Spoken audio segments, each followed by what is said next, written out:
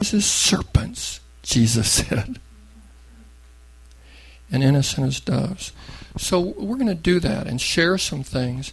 And if you didn't hear it, that's okay, because what we're going to say has value whether you heard it or not. But if you did hear it, and if you have questions as we're talking about this, you feel free. You know what this does?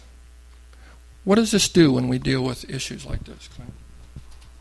I go to the gym and there's tension in that, but it makes me stronger. Yeah. I don't like it initially. Yeah. What's that? It works out. Yeah, man. It's the way you get stronger. I think I got one slide.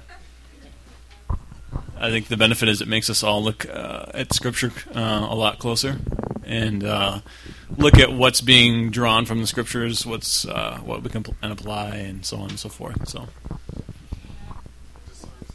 yeah. Another thing that I think it does is it creates an authenticity here, that this truly is a safe place, where if you have concerns about something, you're free to voice them, that we're not here saying we've got it all, we've got the truth, and don't question us.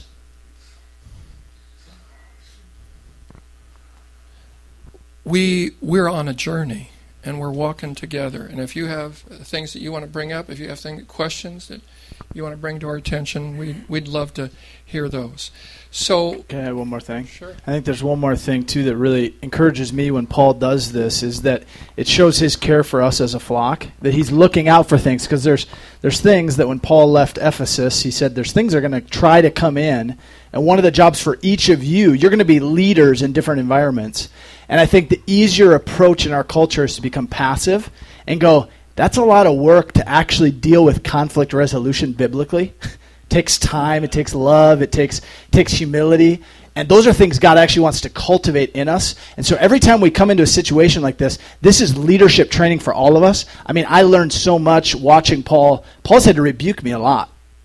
When we say that's fair, Paul's given me some really stern, especially in the a few years ago, not recently as much. I learned. That's the goal. The goal is to learn from that. That's the job of your wife now. So yeah.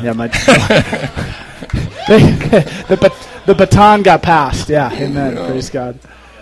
But so I just want to encourage you as we approach this and talk more tonight that this is actually an incredible gift for all of us because I believe that each of you guys are called to be leaders and to exercise spiritual oversight and servanthood. So, and what we will be sharing, I sent to my friend Robert.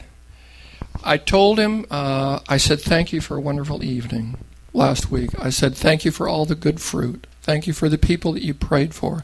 Thank you for the advance. I said, I did have a concern about one or two things. He said, well, let's talk about them. I said, okay. So we started talking about it, and then I said, I'll send you something. So I sent him these things, and we're going to be talking further. So I don't want you to think I'm moving around him either, because he's my brother. And people could easily have done this to me with some of my message that I've given, or even given here. So I want to be open as well to be corrected, just like I have corrected Clint and some of you. I receive correction. I'm being mentored, by the way. I'm 67, and I have people that speak into my life as well. Just a healthy thing. I have people that I confess to. If you're only confessing to God, you're not confessing to enough people, because the Bible says confess your faults to one another. Pray for one another that you may be healed. So, could you start us off, Robin, and share? Certainly. Well, I guess the first concern I had was just with the opening text that was used to support, I think, the main point. I think we can all agree that there is a lot of truth to the idea that there's a false sense of humility that you can get, and I think you can use that as kind of a crutch to prevent yourself from being used by God in the way that He wants. And I think the concern I had was with Numbers 13, if you want to open up to Numbers 13. Let's see if I can find the passage here in my mini print Bible. If you ever preach, by the way, use a bigger Bible. So I think the passage, let's see here. The passage that was cited here was, 13. So Numbers 13, starting in verse 30. and I'm reading from the New American Standard. It says, "Then Caleb quieted the people before Moses and said, 'We should by all means go up.'" Let's see here. I lost my place. Okay. "We shall all by all means go up and take possession of it, the land of Israel, for we will surely overcome it. But the men who had gone up with him, the 10 other spies, we are not able to go up against these people, for they gave out to the sons of Israel a bad report of the land which they had spied out, saying, 'The land through which we have gone, and spying it out, is a land that devours its inhabitants, and all the people and whom we saw in it were men of great size.'" So the context, of course, the spies had come back from Israel and surveyed the land like Moses had commanded, and had come back saying that, the Hivites, the Perizzites, all the ites, they're pretty big, they're fortified, and so on, and but they didn't look with the eyes of faith. And I think that to say that the biggest problem in this text is that the Israelites didn't see themselves rightly, I think the emphasis of the text, as we'll see here in chapter 14, is that the emphasis was they didn't see with the eyes of faith. They didn't see the problem in light of how God saw the problem. So you could just look over to Numbers 14 and look at verse, I believe it's 11. Okay. So after the Israelites had kind of whimpered and whined and complained, the Lord said to Moses, starting in verse 11, "How long will this people spurn me, and how long will they not believe in me, despite all the signs which I have performed in their midst?" And I just think that in the context of everything that happened in the Exodus and all of the signs and judgments and everything else, that the Lord had shown himself more than faithful to overcome just about any problem the Israelites had. And so for the Israelites to start to complain in the midst of something like this was completely unfounded. And so I just think the speaker was, and remind me of his name again one more time. Robert, okay, his same name I do. I think Robert I think he was sincere, but I think that overlooking this text, he kind of abused the intent of the passage, I believe. Another passage to look up here is in Hebrews. And this is just more evidence. And let's see here. Go right ahead. Right. Yeah, I apologize. Right. No, that's good. That's good. Yep. Robert said that the issue of the Israelites was that they didn't have faith in themselves. They didn't see themselves as leaders. The text says they didn't have faith in God. The text says specifically that they did not believe God in spite of all the miracles He had done in their midst. So, the passage is saying, trust in God, don't trust yourself. That's the emphasis of the text. So that's the disagreement I had. So I apologize. I kind of assumed that everyone else was kind of in my mind. So we did not have any time to prepare. I didn't have any time to prepare. I think Clint did because he doesn't have work a full-time job. So 2 shots I just. Okay, there we go. All right, yeah. Right, yeah, there we go. So the other passage, if you're in Hebrews, is going to be the end of chapter 3. And let's see here. Okay, yeah, so 18 and 19. "And to whom did he swear that they would not enter his rest, but to those who were disobedient?" And emphasizing verse 19. "So we see that they were not able to enter because of unbelief." So it's another confirmation that the issue at stake was not their belief in themselves, but their faith in Christ, faith in God to deliver them. So anyway, that's pretty much all I have. So yeah, pass it on. Yeah, and to add to that, and this really comes down to the center of the gospel, and I think I love Robert, and I told him before the message that most of the messages I've ever heard him preach have left me hungry for my Bible, to read my Bible, which is really good fruit. And I think the question ultimately comes down to, are we gonna stay God-centered in our theology?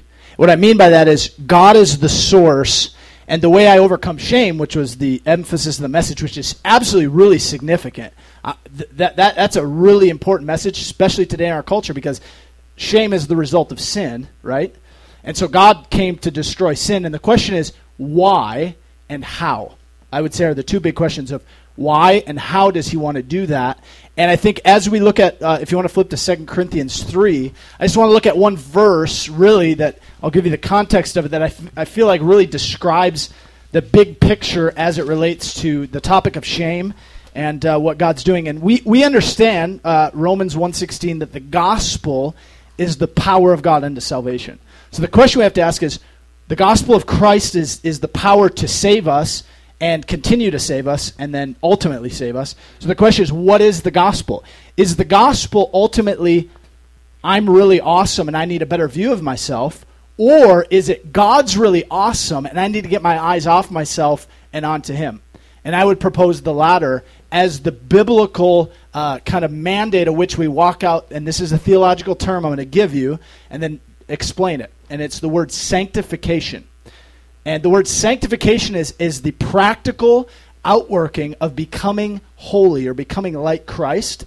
And it's what we all want to do, right? We're all here because we want to grow in sanctification. I think Paul here gives us a really important key to that sanctification. And then I'll compare it back with last week's message and try to describe that. So chapter 3, 2 Corinthians 3:18. We're going to begin reading. In chapter 1 and 2, Paul's talking about our suffering. His suffering almost unto death, and how God uses that to deliver him from trusting himself and to bring him into confidence in God. And he actually says that in chapter 3, and he's describing here in chapter 3, he's paralleling the old covenant versus the new covenant. And he's saying the difference is between the two. And then verse 18, I feel like is just monumental. So let's just read it. Paul says, "But we all, with unveiled face, beholding as in a mirror the glory of the Lord, are being transformed into the same image from glory to glory, just as by the Spirit of the Lord." So I just want to hit about 5 things in this verse. The first thing he says is, first, our face is unveiled. What does that mean? He says in the verse before that, verse 16, when one turns to the Lord, the veil is taken away. So there's this veil that lies over people's hearts. And it's a veil of faith versus unbelief. And so the question is, we want to get that veil removed, right? Because that veil is keeping us from seeing something. And he's not talking about physical sight here, but he says, when we turn to Christ, the veil's removed. And so he says, we, talking to Christians, as we behold something, we get changed. And the something, he says, is the glory of the Lord. And in the context, it's the glory of Christ in the suffering of the gospel, in his death for our sins in our place, and his resurrection. He goes on to say in chapter 4, he describes that. But so there's a really important key here. He's saying the way we get transformed as Christians into the same image. In other words, our whole goal is to be transformed to be like him, right? We want to be like Jesus, and the way we do that is not beholding ourselves. The goal of God in your life primarily is not to come and give you a better view of yourself.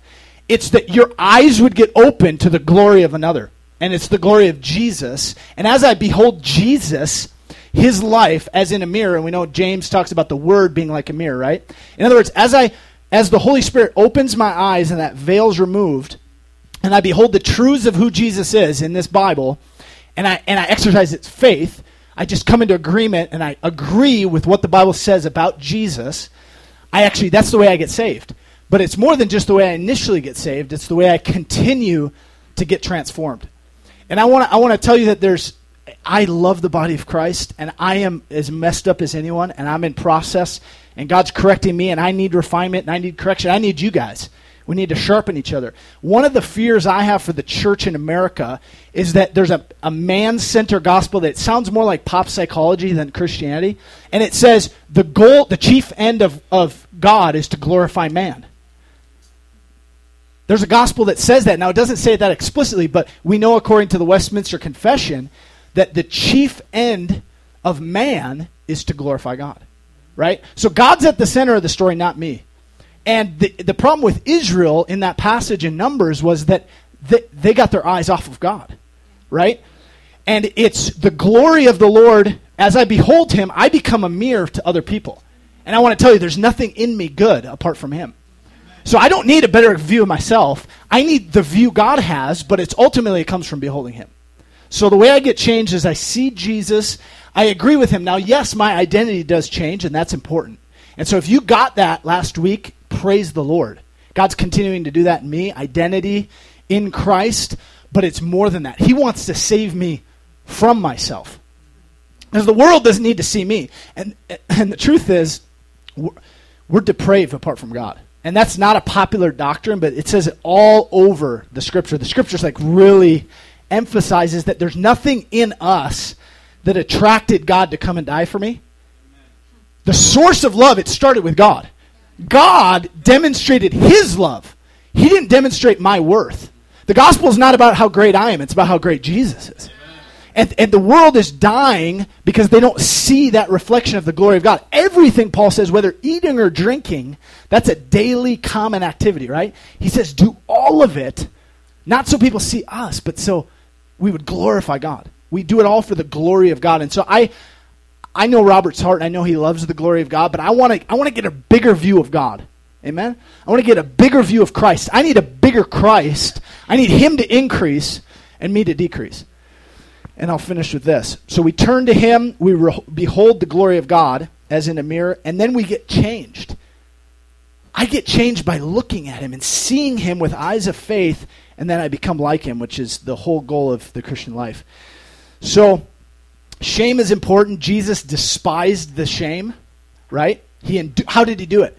The cross. Was it self-exaltation? No.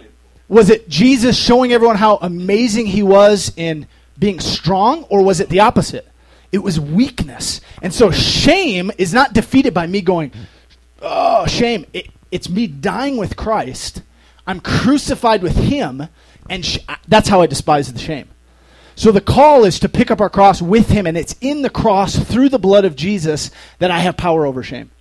Because we do need to defeat the enemy, and shame is an accusation, and I'm not going to overcome it in strength. I need to go low. I need to get weak. I need to die. I'm not good at this yet, but the Holy Spirit's committed to doing it in us. Praise the Lord, right? Praise God. Praise God. He brings difficulty to bring me to the place where I embrace the cross with Christ and I despise the shame with him. So I want to boast in one thing. There's only one boast in the Christian life. This is the most devastating verse in the Bible to me right now. I'm sure it won't be forever, but Galatians 6:14, Paul says this, God forbid I boast except. So he gives an exception. You thought, oh wait, the Christian life is not about boasting. It's not, except for one thing, the cross of the Lord Jesus Christ. You have a boast, but it's not you, it's Christ. And the way you overcome shame is boasting in his work, because there's no weapon formed against Christ that's going to prevail. Amen? And so you're in him. Our life is hidden with Christ in God. That's how I get free from shame. I get hidden. I get consumed. I get lost in the vision and the glory of someone else. And it's through Christ that we get delivered. And that's my hope for us, is that as a community we would grow in just a greater vision of Christ. So, is there an amen to that? I so appreciate what these guys did in coming to me and saying we had some concerns, because had they not, I don't think we would have had this meeting tonight. I think I would have just left it. But because they had concerns and shared it with me. So the issue is, how can we bless Rania and Dan? You guys got to go? Let me just pray for Dan's father, who is in the midst of a very, very difficult meeting in a congregation that is not handling conflict right. It's very sad for me to see. I was in 4 different churches in March. We're going to get back to this in a moment. I was in 4 different churches. They were all in conflict, and they didn't know what to do with it. They don't know how to deal. People don't know how. And so I bless Dan's father, Gary, in the midst of probably the most severe conflict of his life. I pray that he would walk in peace, that he would walk in quietness, and that if he is abused, that he will accept it without rancor, and that you will use his testimony of the character of Christ in his life in the midst of difficulty, in the midst of suffering, to show the power of the cross of Jesus Christ. Okay. And we bless you too, Rania. And the testimony, she's a young Christian. If you haven't heard her story, we'll have her share it one of these days, where God came to her in a dream, and she confessed Jesus as a result of that. And God is using her. She's from Saudi Arabia, and God is using her among some of her people, and will continue to use her. So we love what you guys are doing. Okay, have a good evening. So we're talking about what changes us. How can we get changed? Does positive affirmation have a part to play in that? Can it help us? Yes, it can. If I say I am in Christ rather than I'm defeated, that's better. And I'm agreeing with the Scripture. So the more I can agree with the Scripture, the better off I am, and the less Satan has a chance. So positive affirmation has a place. What I saw as a young Lutheran pastor coming out of a Lutheran seminary was that, as Clint and Robin have shared, that often we trade the centrality of the gospel for pop psychology, and we end up with psychobabble. And that's not going to change us ultimately. It's not going to give us what we need. And so we're talking about central truths, what really grabs on. Listen to this affirmation. I am a vapor. I'm a vapor. Here for a moment and gone. See, that I can be blessed by that affirmation too. James tells me that that's an affirmation that I can use that keeps me from thinking too highly. See, I have a problem. I can think too lowly or too highly. Both are pride. Thinking too lowly or thinking too highly. It's about me. And Robert wants it to be about Christ. I know Robert. And he goes into China and he changes climates by what he preaches. But the temptation of a message like that is to focus it on me rather than on the cross of Jesus Christ. And so Paul, he's coming on strong in Romans. And he says, shall we continue to sin that grace may abound? He says, by no means. And he's fiery as he says it. He says that we died. In fact, we died. Now, I've been thinking about that a lot lately. And how do we grab onto that? One way, we believe it. The way we experience death to sin is by believing it's true. And you can come on the way here and you can get an argument with somebody. I said it's not true because I just argued with somebody. You don't have to believe it if you don't want to. You can say I'm not dead to sin because I just proved it by arguing with somebody and by getting proud. Okay, if you want to believe your experience, you can. Or you can believe the Word of God. Take your pick. And as old as I am, have now begun in a more continuous way to say this. I am dead to sin. That's my testimony from the Word of God. I am dead to sin because of the cross of Jesus Christ. Can you possibly make too much out of the cross of Jesus Christ? Can you exaggerate the power of the cross of Jesus Christ? I want to exaggerate that rather than exaggerate myself. And so I want to say, Jesus did it at the cross, eliminating the power of sin over my life so that Paul can say sin shall have no more power over you because you are not under the law but you're under grace. And I can believe that or not. I'm choosing to believe that that is true. That changes me. If I believe that the cross of Christ is true and that it actually did that, I can be free from pornography. I don't have an issue with pornography, but I can be free from that. I can be free from gossip by saying, no, I'm dead to gossip. So I'd encourage you in your confession to pick that up from Romans chapter 6.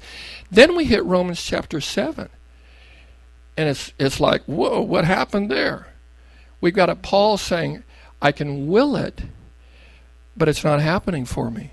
I want to do what's right, but I can't. What's that all about? We just had Romans 6 where we saw the power of the cross to keep us not only from sin's penalty, but sin's power.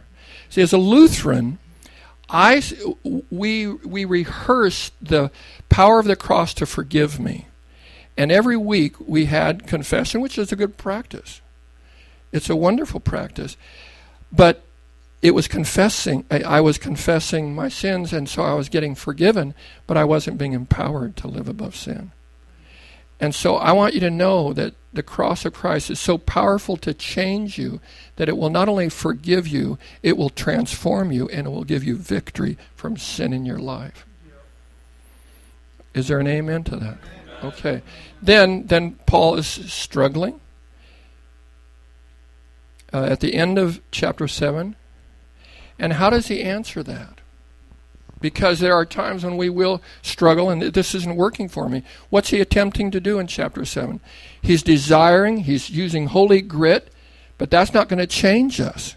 What is going to change us? Chapter 8. Chapter 7 uses the word I, me, or my 41 times. Chapter 8 uses the word Holy Spirit or Spirit 22 times. So he shows the answer. We go to the cross and we go to the power of the Holy Spirit. The Holy Spirit can work in me what I can't work in myself. So he says that God did what the law could not do. Jesus did, condemning sin in the flesh, so that the righteousness of the law might be fulfilled in me, so I can be righteous apart from law by the work of the Holy Spirit in my life. That's why we do so much praying here for the Holy Spirit. We often do that. Most meetings we have some prayer. In fact, we'll just stop now and we'll pray for the work of the Holy Spirit, because I don't have what it takes. I don't have the power. I want to see it done in my life. And sometimes I try. You find sometimes you try to worship, or you try to be good, or you try to overcome sin, and then you fail miserably. What do you expect? So you don't have what it takes. But the Holy Spirit can produce it. We thank you, Jesus, that after you died and rose again from the dead, you ascended to the Father and you sent the Holy Spirit from the Father. You poured out the Holy Spirit upon us, so that what we could not do, we now have power. You shall receive power when the Holy Spirit comes upon you. That power is available for you right now. You can just lay hold on it. You can say yes to that power. And that power can enable you to believe, to receive, to walk in the fruit of the Spirit, and to experience the dynamic gifts of the Holy Spirit. Rania spoke in tongues this afternoon all by herself. We prayed for her on Sunday. Yeah, we were here Sunday night. We prayed for her. Nothing happened. And I said, you go home and get by yourself, and you're going to speak in a language. You've already got it. It's already yours. So if you've asked for a gift, it's probably already yours. If you've asked for tongues, it's yours. You already got it. It's just a matter of manifesting. I said, go home, get alone. She said, I did today. And she had a release. Now that's the power of the Spirit working in our life. Isn't that wonderful? So if you desire that, Father, I pray that you would release through the Holy Spirit gifts tonight. People have been praying for prophetic gifts. Your word says you can all prophesy. It says your sons and your daughters will prophesy. I pray for an increase of the prophetic gift. And as we who don't have it, just acknowledge that the Holy Spirit gives us, it changes us. We're empowered.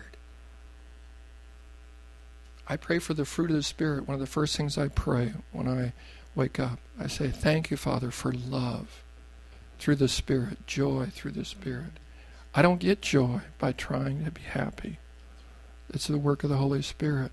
So the Spirit's here tonight to show His power to change you. If you've been lacking in joy, Holy Spirit, come and bring joy. If you've been lacking in peace, the Holy Spirit can give you peace. If you're losing self-control, you can try to get beyond it, but probably not enough. But if you say, Holy Spirit, you can give me control over my thoughts, control over my actions, the Holy Spirit can do it. And you can trust for that. If it doesn't happen right away, keep trusting. Don't throw away your confidence. It has great reward, the Bible says. You will be rewarded always for trusting in the Holy Spirit. So are there any questions now that any of them shared? Thank you, Clint. Thank you, Robin. Yeah, Stephen?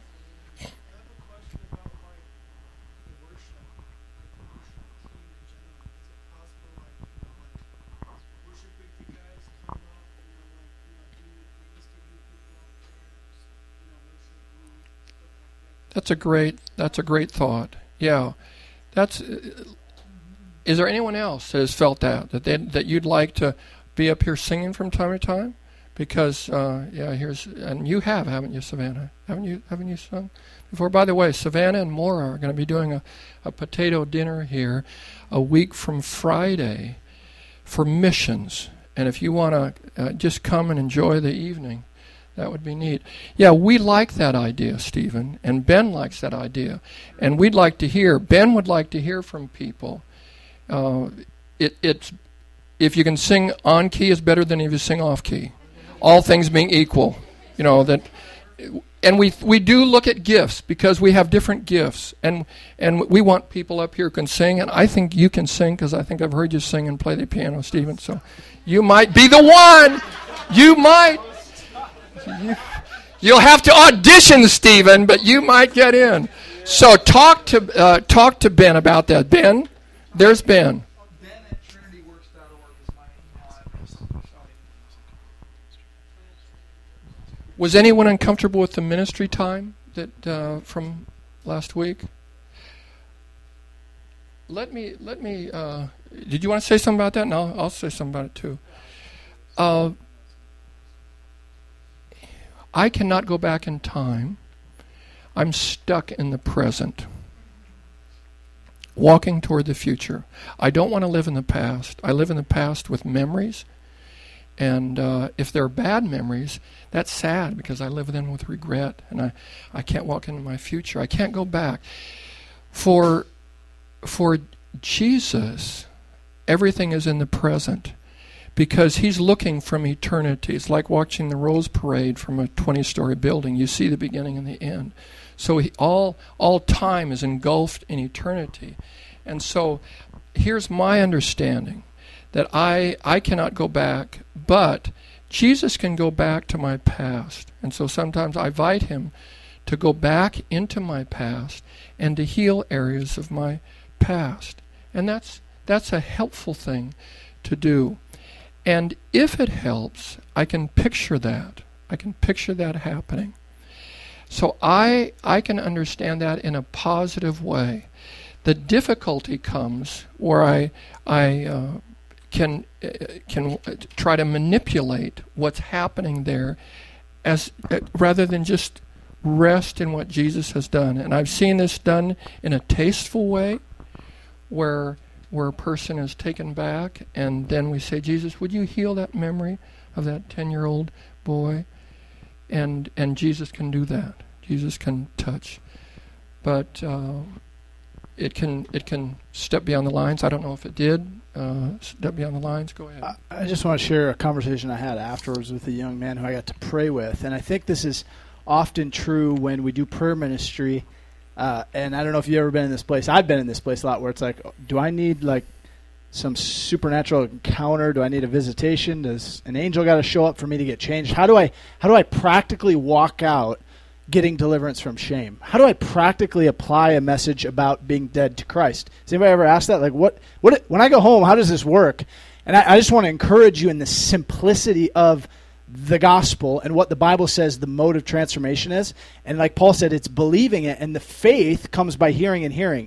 And so what I told this guy is, for you to get free from shame, it's not, you're not like casting lots or hoping that, the heavens are opened and you see have a vision or a trance. It's really simple. You open your Bible and you look at the truth of what Jesus said, and you come into agreement with that truth, and you meditate upon that truth. And so even as the ministry time happened, I think the most powerful way we can give people tools is to teach them how they can grow in revelation. And so really simply, here's how you get changed. You take your Bible, you open it up, and you ask the Holy Spirit for revelation understanding of that truth, and you anchor yourself to that truth.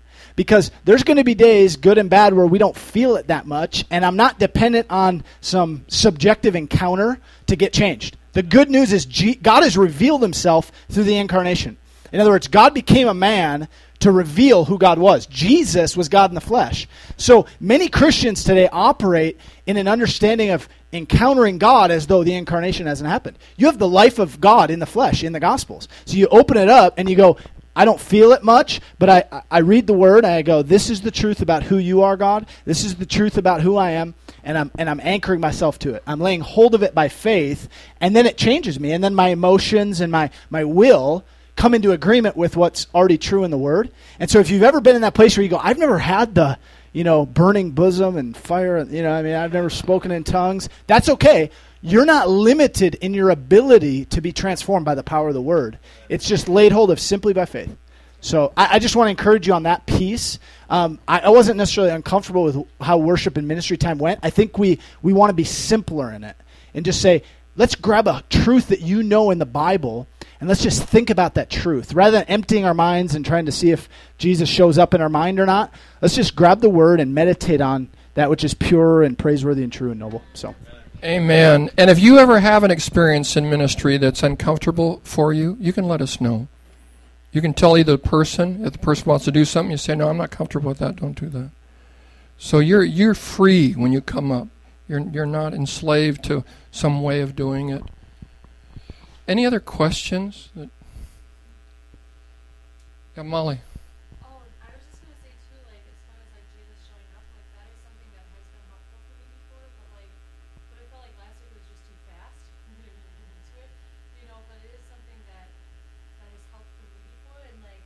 What has been helpful? Like inviting Jesus into a memory and something like that. But like for me, I think. Can you hear it back there? Yeah. Okay. What I try to do though is just to ask Jesus what He wants to do. That's good. More than like following formula, I guess. Rather than taking control, she just asked Jesus what He wants to do in that situation. He's Lord. Rather than following a formula. Is that a question? Did you have a hand up there? Come on out from your corner there, Robert. Come on closer, because we got people way back there. Oh, this is terrible. One of the here's the guy who was in the military that we were thanking for. One thing that's very interesting in terms of working in a church type area is, unfortunately, it's fortunate but unfortunate. Everyone is subjective to how they react to any kind of situation. Some people like to have some order in terms of process because of their type A personality. If they're going to get closer to God, you need to go 5 minutes each in order. Other people who are very new to Christ and they're kind of a relaxed, type B, whatever, they want to take it slow and easy, and then you have the rockers who just have to go loud with a lot of bass. But yeah, that's one of the hard parts with various churches, and that's why people go to certain churches, others go to more conservative churches, and that's the one problem that we have with all. I'm not saying it's a problem. So what are we, Robert? I'm not saying it's a problem. It's a very nice mixture of people that, unfortunately, some people would be more ignited one Tuesday, and another person would feel more ignited the next Tuesday. And so that's just one of those processes we have to just continually go to. We'll find a blessed Tuesday. Sometimes we'll find not so blessed. That's helpful because some of you may feel when we worship, why can't I get into it like the person next to me? Well, maybe for you, just sitting quietly is your way to worship.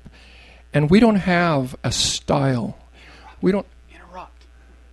Some people like singing and worshiping and doing all dancing. Other people, their kind of worship is sitting down, listening, learning, talking, And that's, once again, some people feel more touched when they're singing. Some people feel more touched when they're listening to sermons. So we're all different.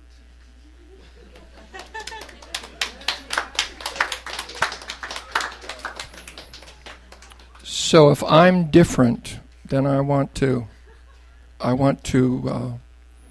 thank God for that and not try to be like someone else. If I'm looking to Jesus, I'm not looking to how you're doing it. You don't have to look like I'm doing it. We can look to Jesus and He can show us the way.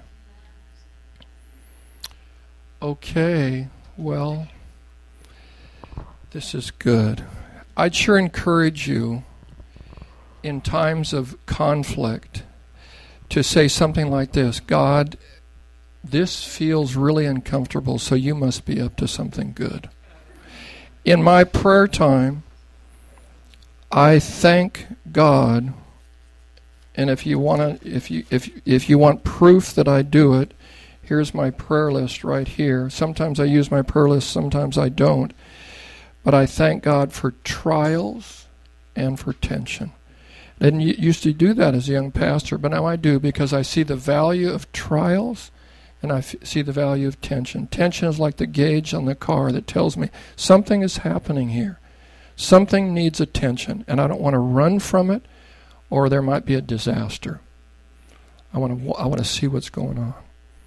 So thank you, Father, that in this time together you bring us to a new level of appreciation for your word, your spirit, for what you are doing and how you are changing us. Thank you for the clarity that you brought tonight. Thank you for giving us understanding of your word and how we are impacted by it and how we are changed from one degree of glory to another.